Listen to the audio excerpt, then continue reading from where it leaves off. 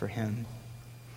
But we return this morning again to the book of 1 Peter. The book of 1 Peter, this great epistle that we've began maybe 2 months ago, and we hope to finish up in the next several months, but we're back there this morning, and I've missed being in it. I want to introduce our passage this morning, which is going to be verse 13. We're going to take verse 13 by itself this morning, and I want to introduce it with this thought, namely that one of the most baffling realities of the Christian life, to me, maybe to you, I'm going to assume as well, is this, that in light of the overwhelming realities of the glory of the gospel, in light of the overwhelming promises that we have in Jesus Christ, in light of the overwhelming majesty and glory and greatness of God, that we are distracted by so many things, that we get distracted and tripped up and ensnared by the dull and the faded glories and the temptations of this world. It's amazing how little the affections are stirred up and controlled by the glory of who God is and who He is in Christ, and yet every one of us here can acknowledge that that is in fact the reality of our Christian walk. We don't love Christ as He deserves. We don't hope and find the joy and the promises that are in Christ as we should. In spite of all of the promises, the proofs, the encouragements, we too often doubt and are weak in faith, believing many times the foolish thoughts of our own hearts, taking thoughts of the world and our culture and things and philosophies of this world almost as if they have as much credibility as the Word of God itself, drowning out the glories of the truth of the Word of God.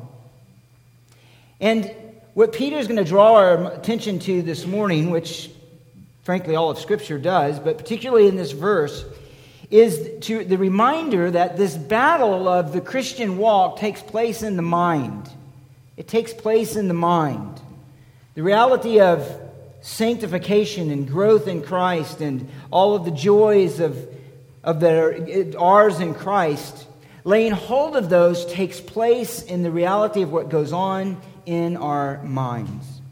And so Peter calls us here to discipline our minds, to set our hearts on Christ and His return and the grace that He has given to us and will be ours at the end of this age. And then we'll be wise. We'll be encouraged. We'll know the comforts that God has designed for us. We'll be steadfast in obedience. We'll worship rightly. We'll live righteously. And we'll know the grace and the peace that He called us to at the very beginning of this epistle. May grace and peace be yours in fullest measure. And it will be inasmuch as our minds lay hold of the glories of the gospel that we have in Jesus Christ. So the main idea this morning is this, that the hope of the gospel is essential to the Christian life, but it requires a disciplined mind. It requires a disciplined mind. Read with me verse 13. We'll read it by itself, and then we'll look at it a little more closely. He says in verse 13, you'll notice the first word tying us into the rest of what he said in verses 1 through 12. He says, therefore, prepare your minds for action, keep sober in spirit, and fix your hope completely on the grace to be brought to you at the revelation of Jesus Christ. As I mentioned, he begins with therefore. What is the question you ask when you see a therefore? What is the therefore? In other words, it's a transition term. It's reminding us that he's building on what has been said before. He's moving us forward. I mentioned this before. The fancy way to talk about that is that in Scripture there is the pattern of the indicative and the imperative. What does that mean? It means that our lives and what we are called to do is based on who God is and what He has done. In other words, Peter is just here in verses 3 through 12 explained our hope and the glories and the reality of the inheritance that we have in Christ. And now, with this therefore, he's calling us to apply the realities of that hope to our life. That's all of Scripture. This is who God is. This is who man is. This is what God has done. This is what He's promised. Now live this way. And so that's what Peter's doing here in verse 13. Now, before this right up front, I want to note one just grammatical point. And that's because it's important. He says here, therefore prepare your mind, if you're the New American Standard, therefore prepare your minds for action, keep sober in spirit, fix your hope completely on the grace to be brought to you at the revelation of Jesus Christ. Those first 2 points, prepare your minds and keep sober in spirit, they're translated most commonly, not in the ESV, which is actually a little more accurate on this passage. They're translated as imperatives, in other words, as commands, as things we are to do. It would read almost as if he's giving 3 equal commands. Prepare your minds for action, keep sober in spirit, and fix your hope completely on the grace to be brought to you. But in fact, and this is just, bear with me for a moment, a brief point here, is that those are participles, they're not a main verb. The main verb actually is what's translated fix your hope. Fix your hope is the main verb. The other 2 terms are translated as imperatives because they have that idea, but they're actually simply supporting the main idea that Peter is calling us to here, and that is that Christians, in application of our redemption, are to fix our hope completely on this grace to be brought to you. The importance of this verse, or the main idea of this verse then, is that we are to settle in our minds and settle our minds on the grace that is to be brought to us, and we are to do so by maintaining a proper hope, a proper perspective.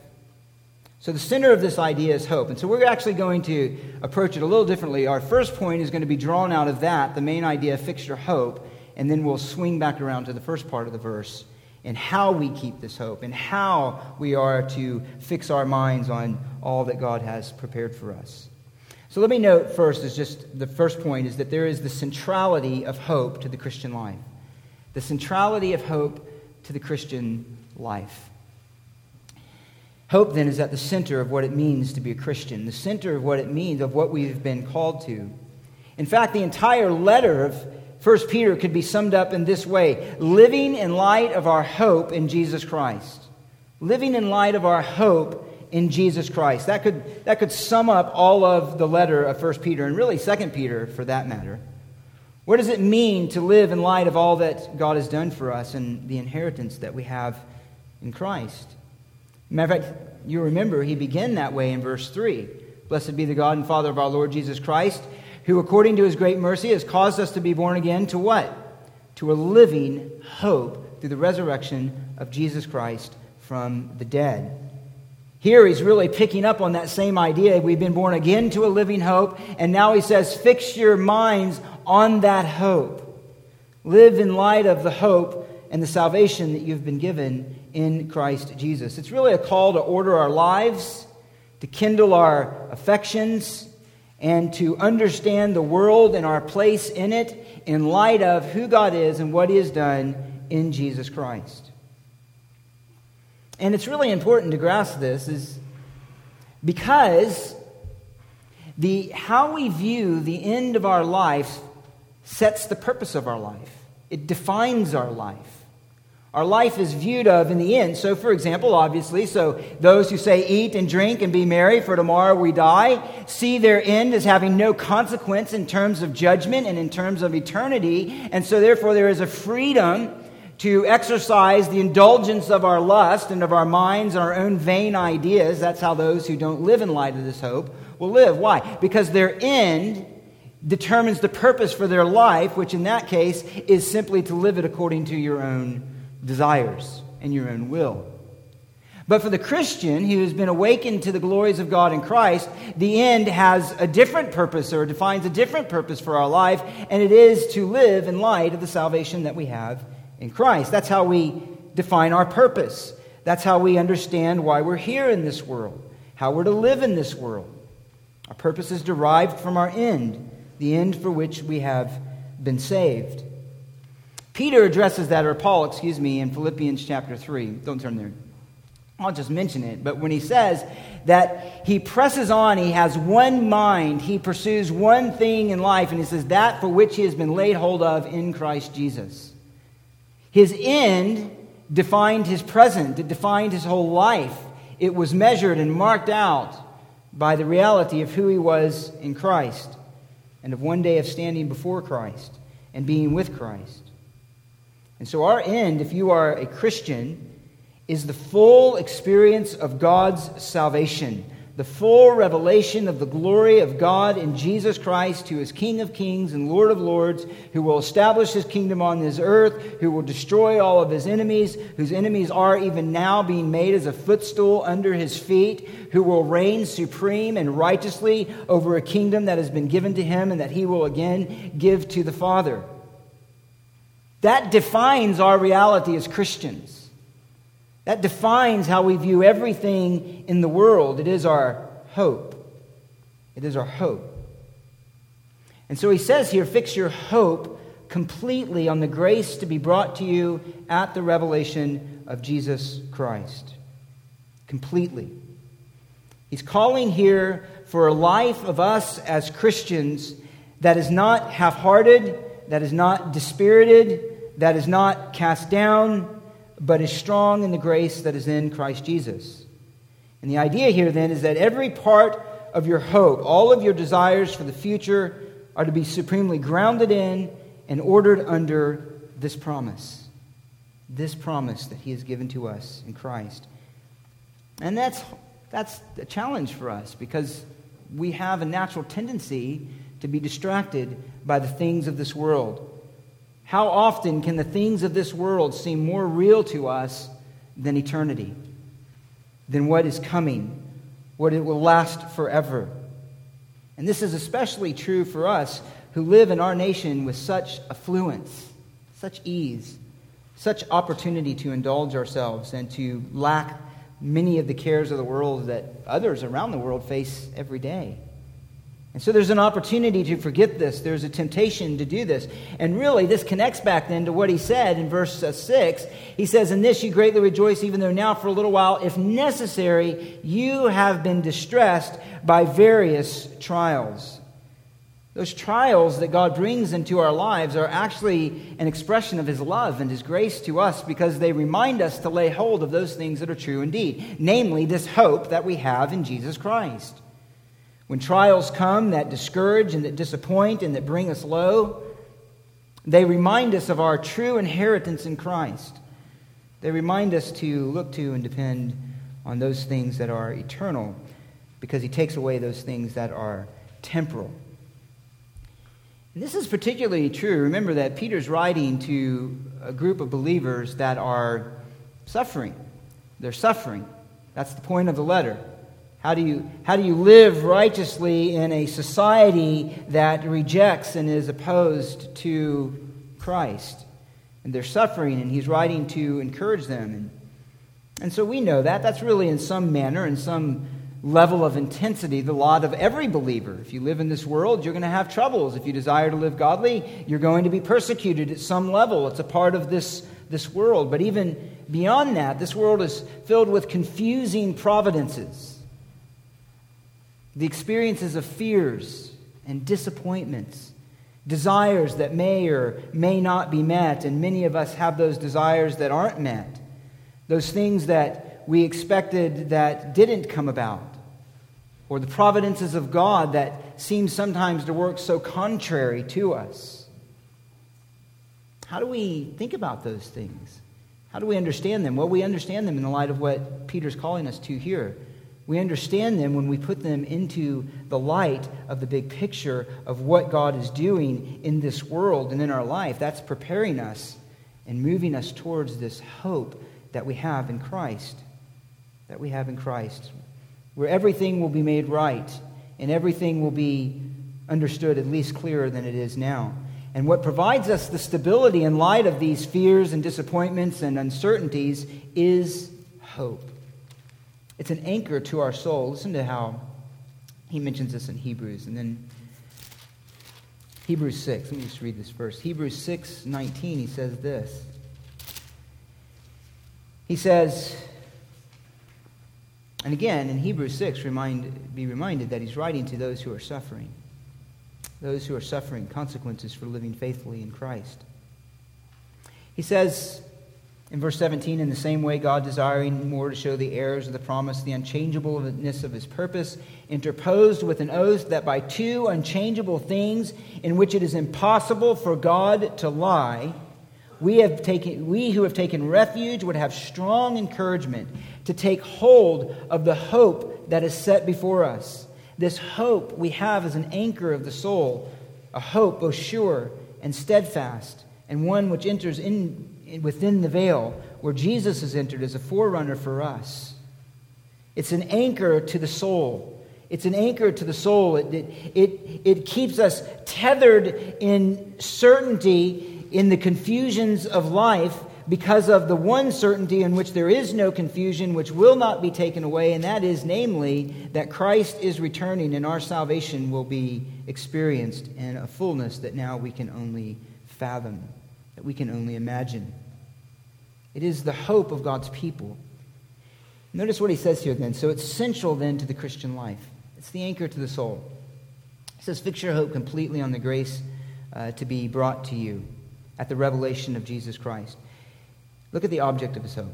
So it's central to the life, and then look at the object. It is the grace to be brought to you at the revelation of Jesus Christ.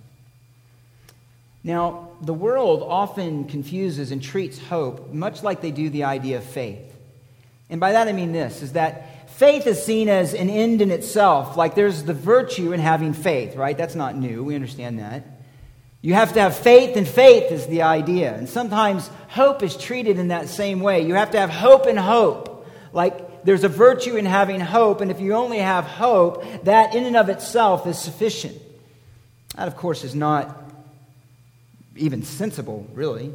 But it certainly is not the biblical idea of hope and faith. The value of our faith and the value of our hope is directly tied to the object, right? I can't say that I hope that this pencil is, it happens to be in front of me. This pencil is going to save me, right? This pencil is my God. That's ridiculous. You'd say you're insane. And yet that's how it's treated sometimes. No, it is the hope that we have here in the grace to be brought to you at the revelation of Jesus Christ. That is the object of our hope. It is the object of our hope. So just notice first that it's a grace-filled kind of hope. Fix your hope completely on the grace that is to be brought to you. This is a tremendous statement. The grace that to be brought to you. Now, grace and mercy can be defined. They can be distinguished in this way. There's overlap, of course, but mercy has the idea of God's goodness to those who are in need. That's the idea of mercy. So you might think of mercy as what you would show to one in poverty that you help with a meal, that kind of idea. Grace has more the idea of God's goodness to those who deserve wrath. God's goodness to those who deserve wrath. It's grace. He's equated this grace already with the idea of salvation. What is salvation? Salvation from misery? Salvation from hard times? Salvation from what? It's salvation from the consequence for our sin. We have been saved from the wrath of God. In Christ there is no condemnation. Outside of Christ there is condemnation. In Christ there is no more fear of bearing the anger and the wrath of God for our sin. He bore that on the cross. Outside of Christ there should be every fear of the consequences of our sin.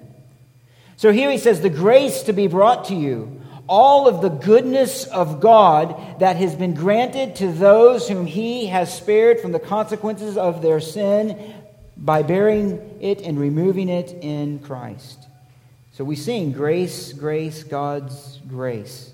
Paul says, by grace you have been saved. The whole of the Christian life is of grace, is of grace. You know, a funny statement, or it's not a funny statement, but a helpful statement, a way to think, you know, when sometimes we get discouraged by just the things in life that discourage us. Here's a good reminder. We deserve hell, so everything that we receive beyond that is grace.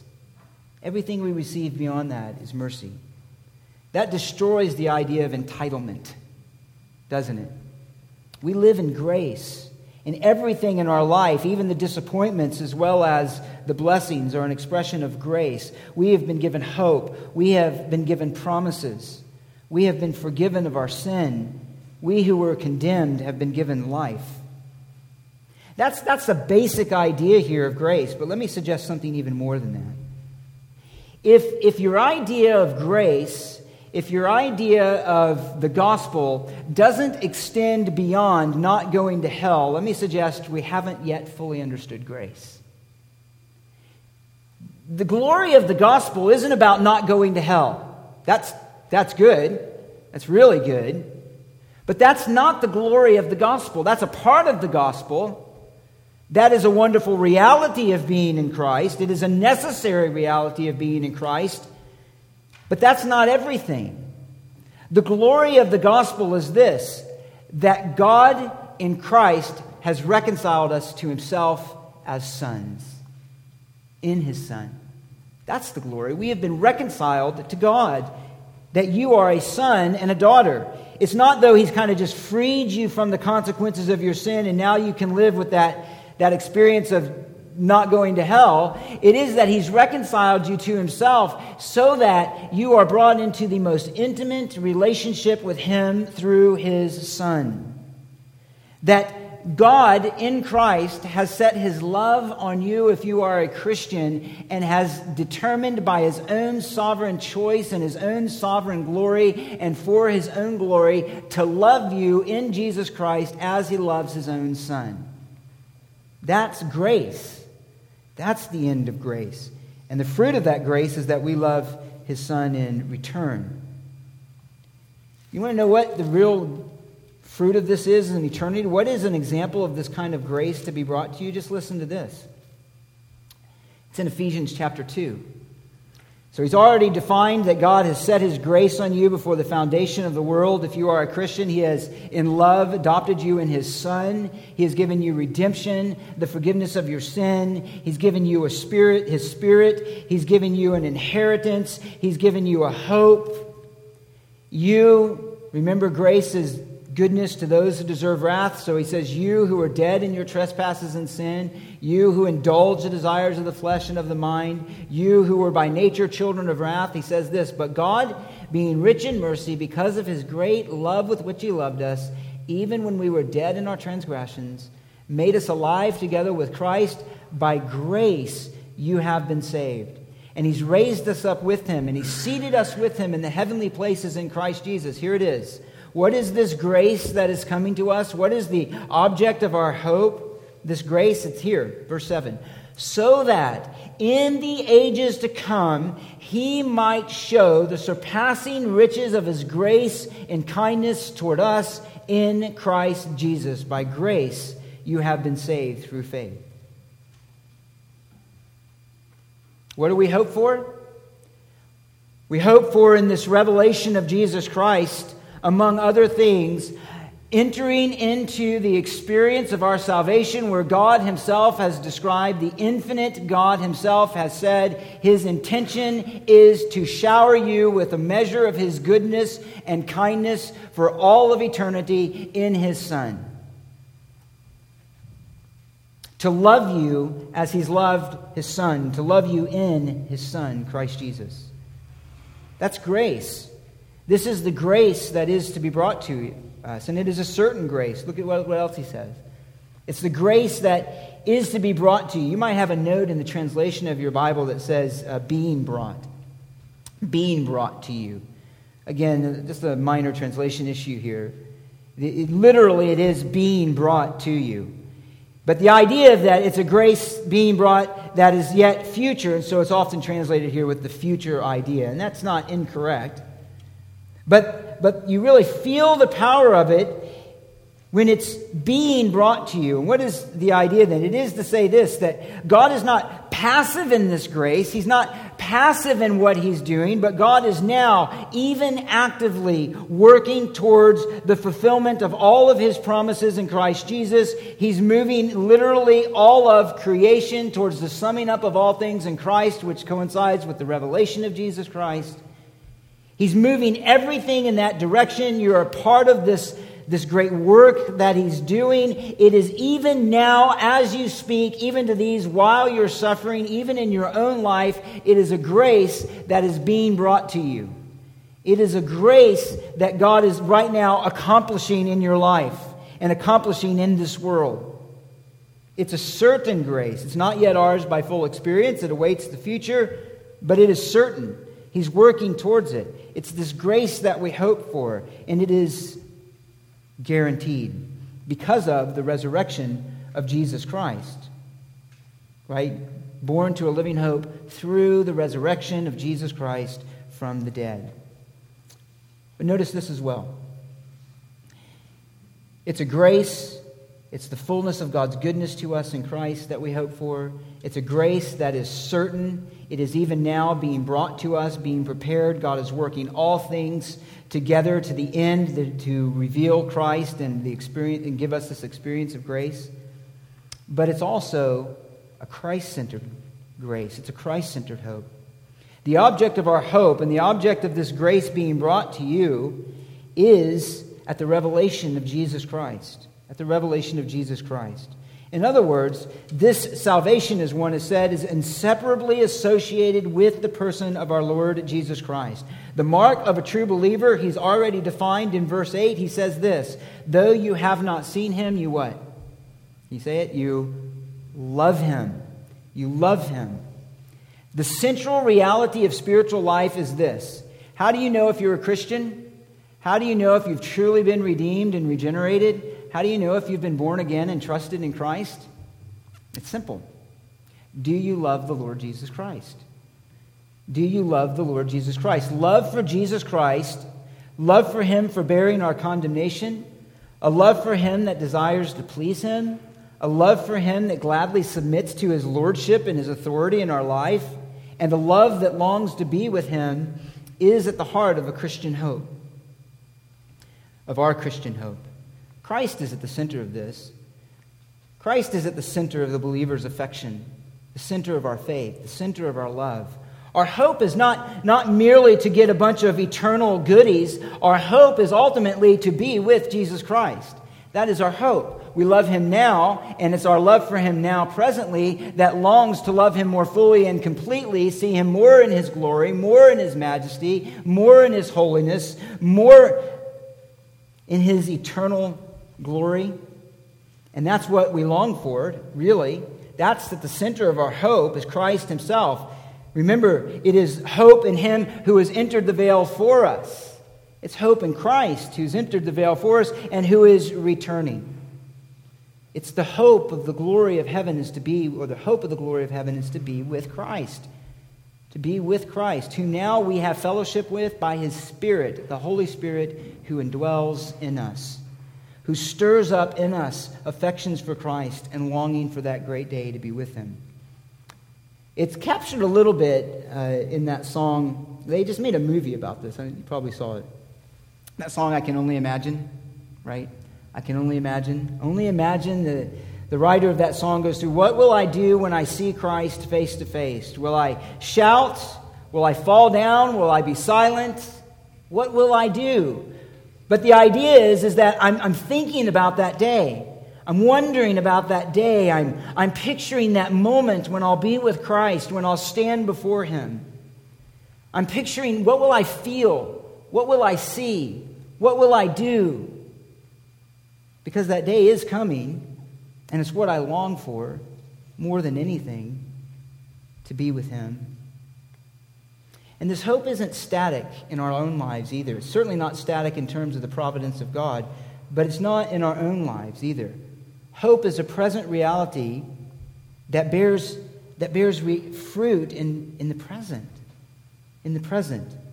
In other words, it's a sanctifying hope. Now, we're going to talk more about this next week, but I want to mention it here, is that this hope is a hope that produces in our lives holiness. Holiness. A desire to be pure, even as he is pure. It's not just a feeling. So Peter isn't calling us to just feel really hopeful. He's going to say, set your hope completely on the revelation of Jesus Christ to be brought to you, that is being brought to you. But then every other exhortation in this letter, indeed really all of Scripture, but in this letter of 1 Peter, is built on this reality. Because you have this hope, because Christ is going to be revealed, because you have an inheritance, be holy. Submit to those who oppress you. Persevere in persecution. Don't be dismayed by those who malign you for your faith. Keep your behavior excellent and don't give in to the fleshly lusts which wage war against your soul. Live in light of this hope. It is an active hope. It is an active hope. And it's a hope that energizes and animates our whole entire life. And in that way, this hope is really, it's almost synonymous, and you could say that it is synonymous with the idea of faith. With the idea of faith. Remember, hope or faith, as it's defined in Hebrews chapter 11, is this. It is the assurance of things hoped for, the conviction of things not seen. And then he gives a whole list of the lives that demonstrated the reality of this hope by their obedience, their faithfulness to God. And so to fix your hope completely on the grace to be brought to you at the revelation of Jesus Christ means that it is fleshed out in your life by obedience. It's not merely a feeling. It's not merely that I feel really hopeful. It's not against that, but it's not only that. It's something that animates you. It pushes you to obedience. It helps you to remember that when a trial is crashing down on you, when the circumstances in your life seem like they just want to crush you, and some of you are going through those kind of things, whether it be illness, whether it be marriages, whether it be circumstances in life, it is the reality of this hope that enables us to persevere, that enables us to go on, to continue, to have courage. It's a hope that animates, it fleshes out in our life. So it's an active hope.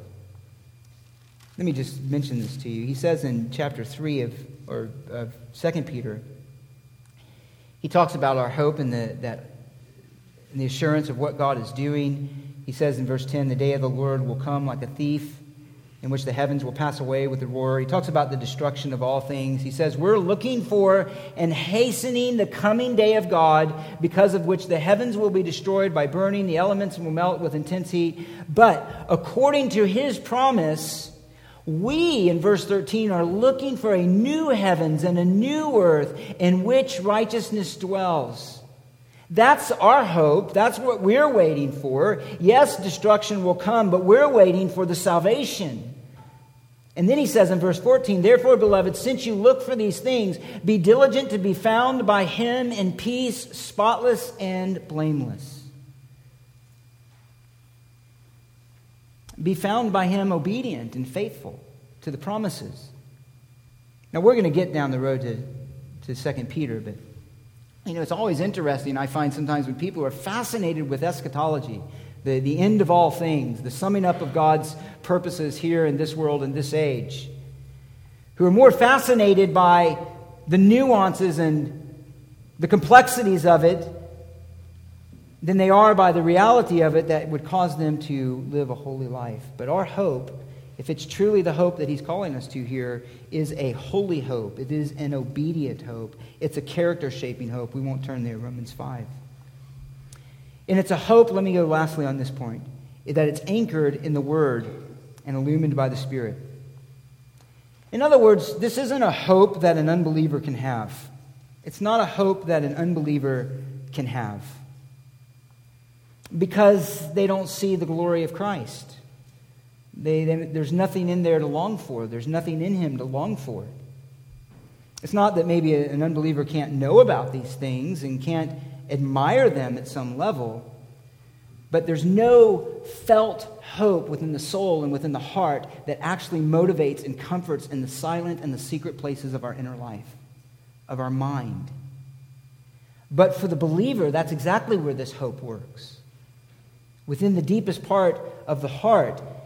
And it's a hope then that is informed and fueled and maintained and sustained by the promises of Scripture. Again, it's not some ethereal, detached feeling. It's a hope that's directly related to faith. And our faith is explicitly defined by the Word of God. He'll get into that a little bit later in 1 Peter. It's a word-centered hope. How are we learning about this hope even this morning? Because it's revealed in the letter of 1 Peter, Scripture. God-given Scripture? How do we learn about all the nuances and all the ways that this hope is going to work out? Because Peter's going to tell us, Paul's going to tell us, Jesus is going to tell us in the Gospels. The prophets, as he already looked at just before this, are going to tell us about this in the Old Testament. In other words, it's a word-centered hope. It's a Scripture-centered hope.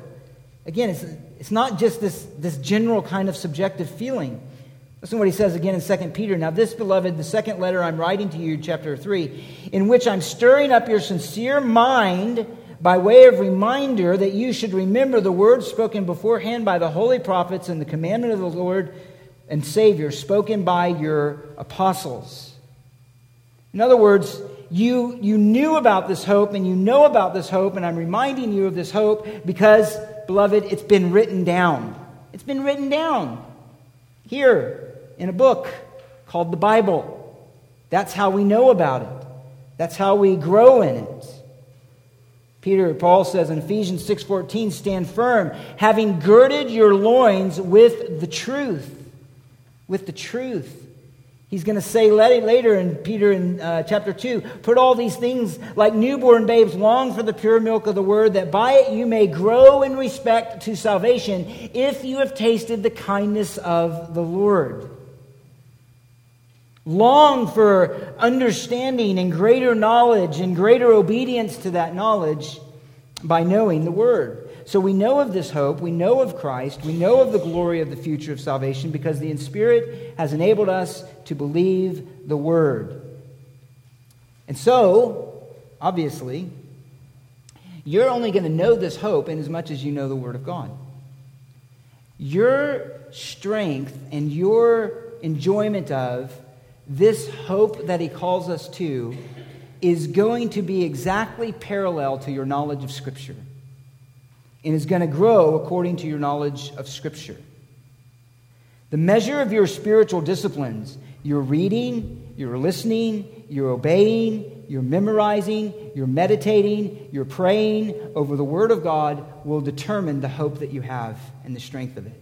It will be strong or weak based on that alone. And so it is a word-centered hope. It's a word-centered hope. If you say you want to grow in this hope, then pour yourselves over the Word of God. Memorize it. Pray. Talk about it. Listen to it. Read about it. Think about it. Meditate. Obey. This hope will grow and grow and grow and grow, and you will be like a tree firmly planted by many streams of water that yields its fruit in its season, and whose fruit does not wither, who prospers in everything that you do. It's a word-centered hope. And I would note this as well, just as a footnote, that it's a hope that we're reminded of every time we take the Lord's Supper together. The Lord's Supper is not just a thing that we do because that's, as Christians, what we do. It is commanded by the Lord of the church, by our own Lord and God and Savior, as a means and a reminder of the hope that we have in Christ. We proclaim His death until He returns. We remember the precious cost of our salvation, that it was with precious blood as of a lamb, unblemished and spotless. We remember the certainty of our being with Him and sharing that marriage supper that we'll have on that great day. We're reminded in the Lord's Supper of His Spirit, whom He has given, who unites us to Him who is the Lord of the church and to one another. It's meant to strengthen our hope. So we fix our hope completely in response to the eternal work of the Spirit, who has illumined to us the light of the knowledge of the glory of God in the face of Christ. And we are to live in light of this hope. Now, how do we live in light of this hope? How do we fix our hope completely on the grace? How do we know these things? Well, I've mentioned it just briefly in terms of us poring over Scripture where these promises are contained. But then he gives us an instruction here at the first part of verse 13. He says, therefore, preparing your minds for action, keep sober in spirit, or being sober-minded, the ESV translates it, which is a good translation. More literally, you might know if you look at some older translations, I didn't check the King James Version. I'm going to assume that it is this in the King James. Is gird up the loins of your mind. Gird up the loins of your mind. Now, I don't know about you, but that's not language that I use every day. And so that might write it first, but it's more literally what is said here, translated more literally, is gird up the loins of your mind, or bind up the loins of your loins, really, your waist. It's really what it is. But gird up the loins of your mind. This may not be immediately impactful to us, but it's really a powerful metaphor for this, disciplined thinking. And so this is the second point. There's the centrality of hope and the discipline of hope. The discipline of hope. He's calling us here to disciplined thinking. What does that metaphor mean? Interestingly, it's only used, this exact form of the word is only used here in the New Testament. But its root is commonly used to speak of pulling up loose garments. It refers actually to a belt that was worn. And so it was a leather belt or some other form of belt. And the flowing robes, we don't wear robes here. Maybe when you get out of the shower. But other than that, we don't walk around in them. But they did, and so when they had to move or to do work or in battle a soldier, they would take up these loose robes and they would tuck it into their belt so that they would have freedom of movement. They wouldn't be impaired and they wouldn't be tripped up. We won't go there. 1 Kings 8:46, Elijah is fleeing from King Ahab, and he says, gird up your loins, and he ran. And he ran. Jesus, if you'll remember, girded up his loins when he went around the table in John 13 to wash the disciples' feet. Maybe in a more modern illustration for us, we could think of if you watch professional football, right? They have their jerseys really tight, so they probably can show their muscles. But other than that, too, they have them really tight, especially linemen, packed up under their pads, and that's so they can't be grabbed, so when they're running, it's harder to get a hold of them. If you've ever watched wrestling, and not WWF, but wrestling, then you'll notice that they wear these tight uniforms. And the reason is so there's nothing loose on them, nothing to be grabbed. It's hard to get a hold of them, especially when the other guy's sweaty. But here he says, he uses that idea, and he says, you gird up the loins of your mind. You get rid of those loose things that could trip you up. You bind them up, so that you can be prepared for action, so that you can be prepared for work, so that you can fix your hope on the grace to be brought to you. And there's really, because Peter has strong Old Testament allusions all the way throughout, there's most certainly a connection here in his mind with a very similar phrase in Exodus 12:11, where they were to gird themselves up as they were preparing to flee out of Egypt, to obey the Lord and to get out of that land, as God led them to the land of promise. And no doubt he means to capture that a little bit here. We won't spend time on it, but Jesus uses the same idea, again, that's parallel to Peter's words. And remember, Peter would have been hearing these words when he spoke them at first. But he says in Luke 12, be dressed in readiness, really gird up your loins, same phrase. Be dressed in readiness, keep your lamps lit, be like men who are waiting for their master when he returns from the wedding feast, so that they may immediately open the door to him when he comes and when he knocks. Blessed are those slaves whom the master will find on the alert when he comes. Peter might be remembering those words even now as he writes this letter. And he says, gird up the loins of your mind as you wait for the return of our King. The revelation of our King, of our Lord, of Jesus Christ. The form of the word here speaks of a decisive action. A decisive action. In other words, it's not something that we approach casually. It's a determined decision. It's an immediate decision. Snatch up these loose ends. Be aware of the things that easily entangle you and get a hold of them. In this case, it would be like put off all distractions, all the wrong thinking, all the worldly cares that would diminish the strength of our hope in Christ and hinder our ability, not only our ability, even our desire, even our affections to live in light of this hope and all that God has done for us in Christ. It's very akin to Paul's words, take every thought captive to the obedience of Christ. And this is necessary. You'll remember in that, again, in the same context of Hebrews 11 and 12, that whole section about living in hope, living by faith. He says, lay aside the sin which what? So easily entangles us. And again, that's a similar idea to here. It's important that we have this hope. It's necessary not only for spiritual strength, but to battle sin, to resist the devil, to live faithfully in a world that's hostile to Christ. And it's our responsibility.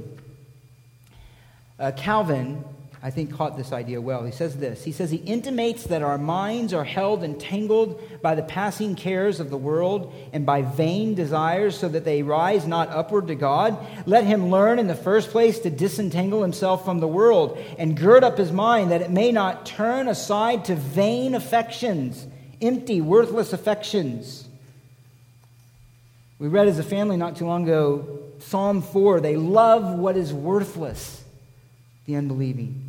Calvin goes on, for he commends not temperance only in eating and drinking, but rather spiritual sobriety, when all our thoughts and affections are kept as not to be inebriated with the allurements of this world. For since even the least taste of them stealthily draws us away from God, when one plunges himself into these, he must necessarily become sleepy and stupid, and he forgets God and the things of God. And that's true, and so he calls us to discipline our mind. So as I noted earlier, let me make this point again, that the mind is essential to the spiritual life. The mind is essential to our spiritual life. Again, I noted earlier, let me say it again, the mind is also, well, I noted that the mind is, that hope is similar with faith, but the mind is synonymous with the heart, It essentially speaks of this, that center of our life, that part in us that reasons, that thinks, that makes decisions. It's connected then to the will. It's connected then to the heart. Matthew 22:37 says this. Jesus answering, what is the greatest law? Commandment of the law, answering that question. Pulling from Deuteronomy 6:5, he says this, you shall love the Lord your God with all of your what? Your heart, your soul, and with all of your mind. With your mind. Our mind is essential to the spiritual life and to the battle with sin. Spiritual life, again I say, spiritual life and the battle with sin, and where we respond by faith and find the encouragements of the Word begins here in the mind, in the thinking, and the way you reason, what occupies your thoughts, that place that only you and the Lord know, where it deforms your attitude, makes decisions, influences your decisions. That's where it all begins, in the mind. And again, this is something that an unbeliever simply cannot obey and cannot understand. Because it requires seeing the glory of Jesus Christ. It requires having tasted of His kindness. It requires being born again. If you'll remember, 2 Corinthians 4:4, the God of this world has blinded the minds. He uses a different term, but it's the same idea. It's synonymous. He has blinded the minds of the unbelieving that they may not see the light of the knowledge of the glory of God in the face of Jesus Christ. In Colossians 1:21, the mind of the unbelieving is hostile to God, at enmity with Him. But for those who have been born again, all of that has been removed. And all of a sudden, Christ, who was not glorious, becomes the most glorious being in all of the universe, God Himself, God the Son. And He becomes loved and longed for and trusted. And He becomes the one who is supremely revealed in Scripture that our hearts long to know. John said, we know that the Son of God has come and given us understanding in order that we may know the truth. Peter began his letter with saying that the very reason that we can have a living hope in the resurrection of Jesus Christ is because God has caused us to be born again. So if you're a Christian, you've tasted the kindness of God, and you've been given a sight of the glory which is in Christ Jesus, like a light turned on in a dark room. But even though you've been given these things, even though God has done that, it requires discipline. It requires discipline. Spirit enables obedience. He doesn't obey for us. You know, sometimes we think that we could take this like, well, if I'm saved and I have this hope, it's not really something that I need to work for, but that's not at all the way Scripture presents the spiritual life. The Spirit of God, when you are saved, when you become a believer, and God regenerates your heart, out of which flows faith, out of which then the Spirit indwells the believer. The Spirit does not obey for you. The Spirit does not believe for you. What He does is He enables you to believe. He indwells and He prompts and He convicts and He stirs up and He motivates, but He doesn't actually obey for you. So when He says fix your hope completely, it's something that you and I must do. It requires a disciplined mind. It will not happen automatically. It will not happen automatically. That's why God can give commandments and warnings even to believers throughout Scripture. Because a believer can live weakly, can live at some measure disobediently and know always the discipline and conviction of the Lord. Or you as a believer can have the spiritual growth that is promised, and to have a maturity of faith, to have a hope that lays hold of these promises and lives with the comfort that they are designed to give in the midst of even great trials. But it's going to be on how much you discipline your mind, on how much you discipline your mind. And this, again, comes with all of the opposition of an enemy, of an adversary that John mentioned last week, that wants to do everything he can to distract us from this kind of hope. And if you'll remember, in the garden, what did Satan attack first? It's not a secret. Right, mind, the thinking. He wanted them to think differently about God. He wanted to think differently about them and their relationship with God. He wanted them to think differently about their environment in a way that would cause them to disobey God. And that's how he always works. He focuses on the mind. Paul said to the Corinthians, I fear lest as Satan deceived Eve in the garden, your minds might be led astray from the simplicity of devotion to Christ. It's in the mind. And if we ever lived in a time where there are things to distract our mind from the hope that is in Christ, it is today. We are constantly tempted to be distracted with what is temporary, what is earthly, and what is superficial. To constantly be pursuing immediate gratification with never-ending sources of cheap and passing pleasures. Hence the internet, right? We had messages on that. Hence this constant entertainment that we are bombarded with day in and day out through the internet and through TV and through smartphones and through computers. Constantly a barrage of things that are designed in many cases to distract us in our minds from the glories of Christ. To make everything else seem more immediately profitable and entertaining and pleasurable than Christ. Guess what? To meditate and to read Scripture requires that you make choices. It's discipline. It means you don't do one thing so that you do something else.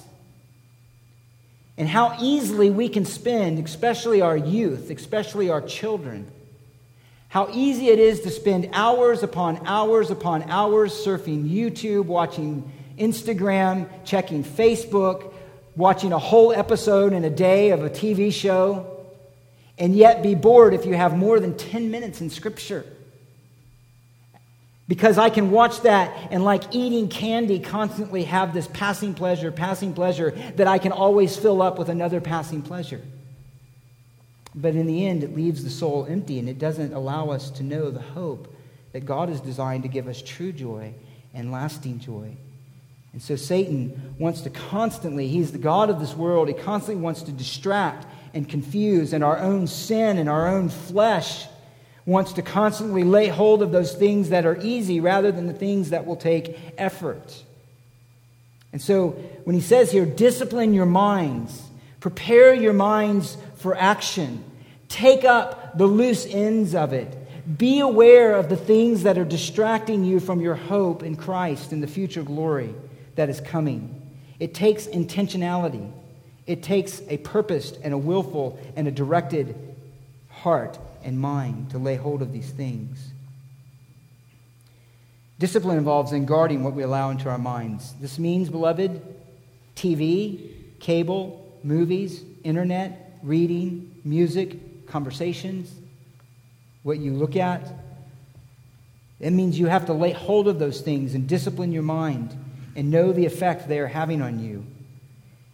Now, people will respond in various ways to what you can and can't do, of course. Like, what does that mean to take up the loose ends? What can you watch? What can you listen to? What can you read? So on and so forth.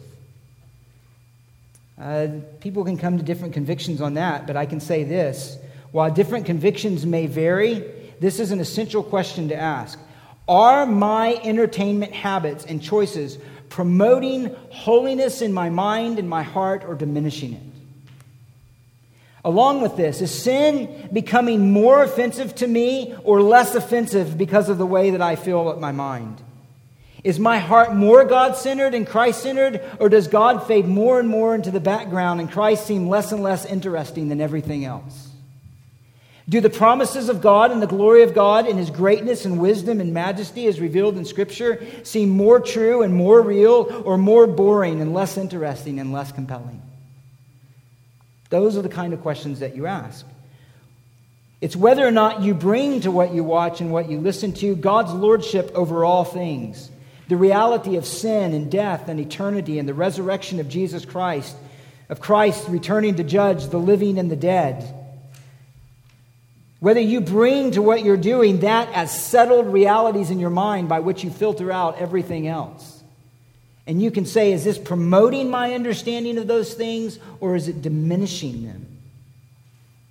And you're not even going to ask the question unless you care to begin with, right? So this is the question of a believer. An unbeliever isn't going to wrestle over that, but a believer will. And Peter encourages us here to do that. So we must be disciplined. Well, let me just mention this last part for time's sake. Prepare your minds, discipline your minds, gird up the loins of your minds. Be aware of those things that are either moving you towards a greater knowledge of this hope and longing for Christ, or distracting you away from it. And lastly here then, be sober. Be sober. And this I'll just mention.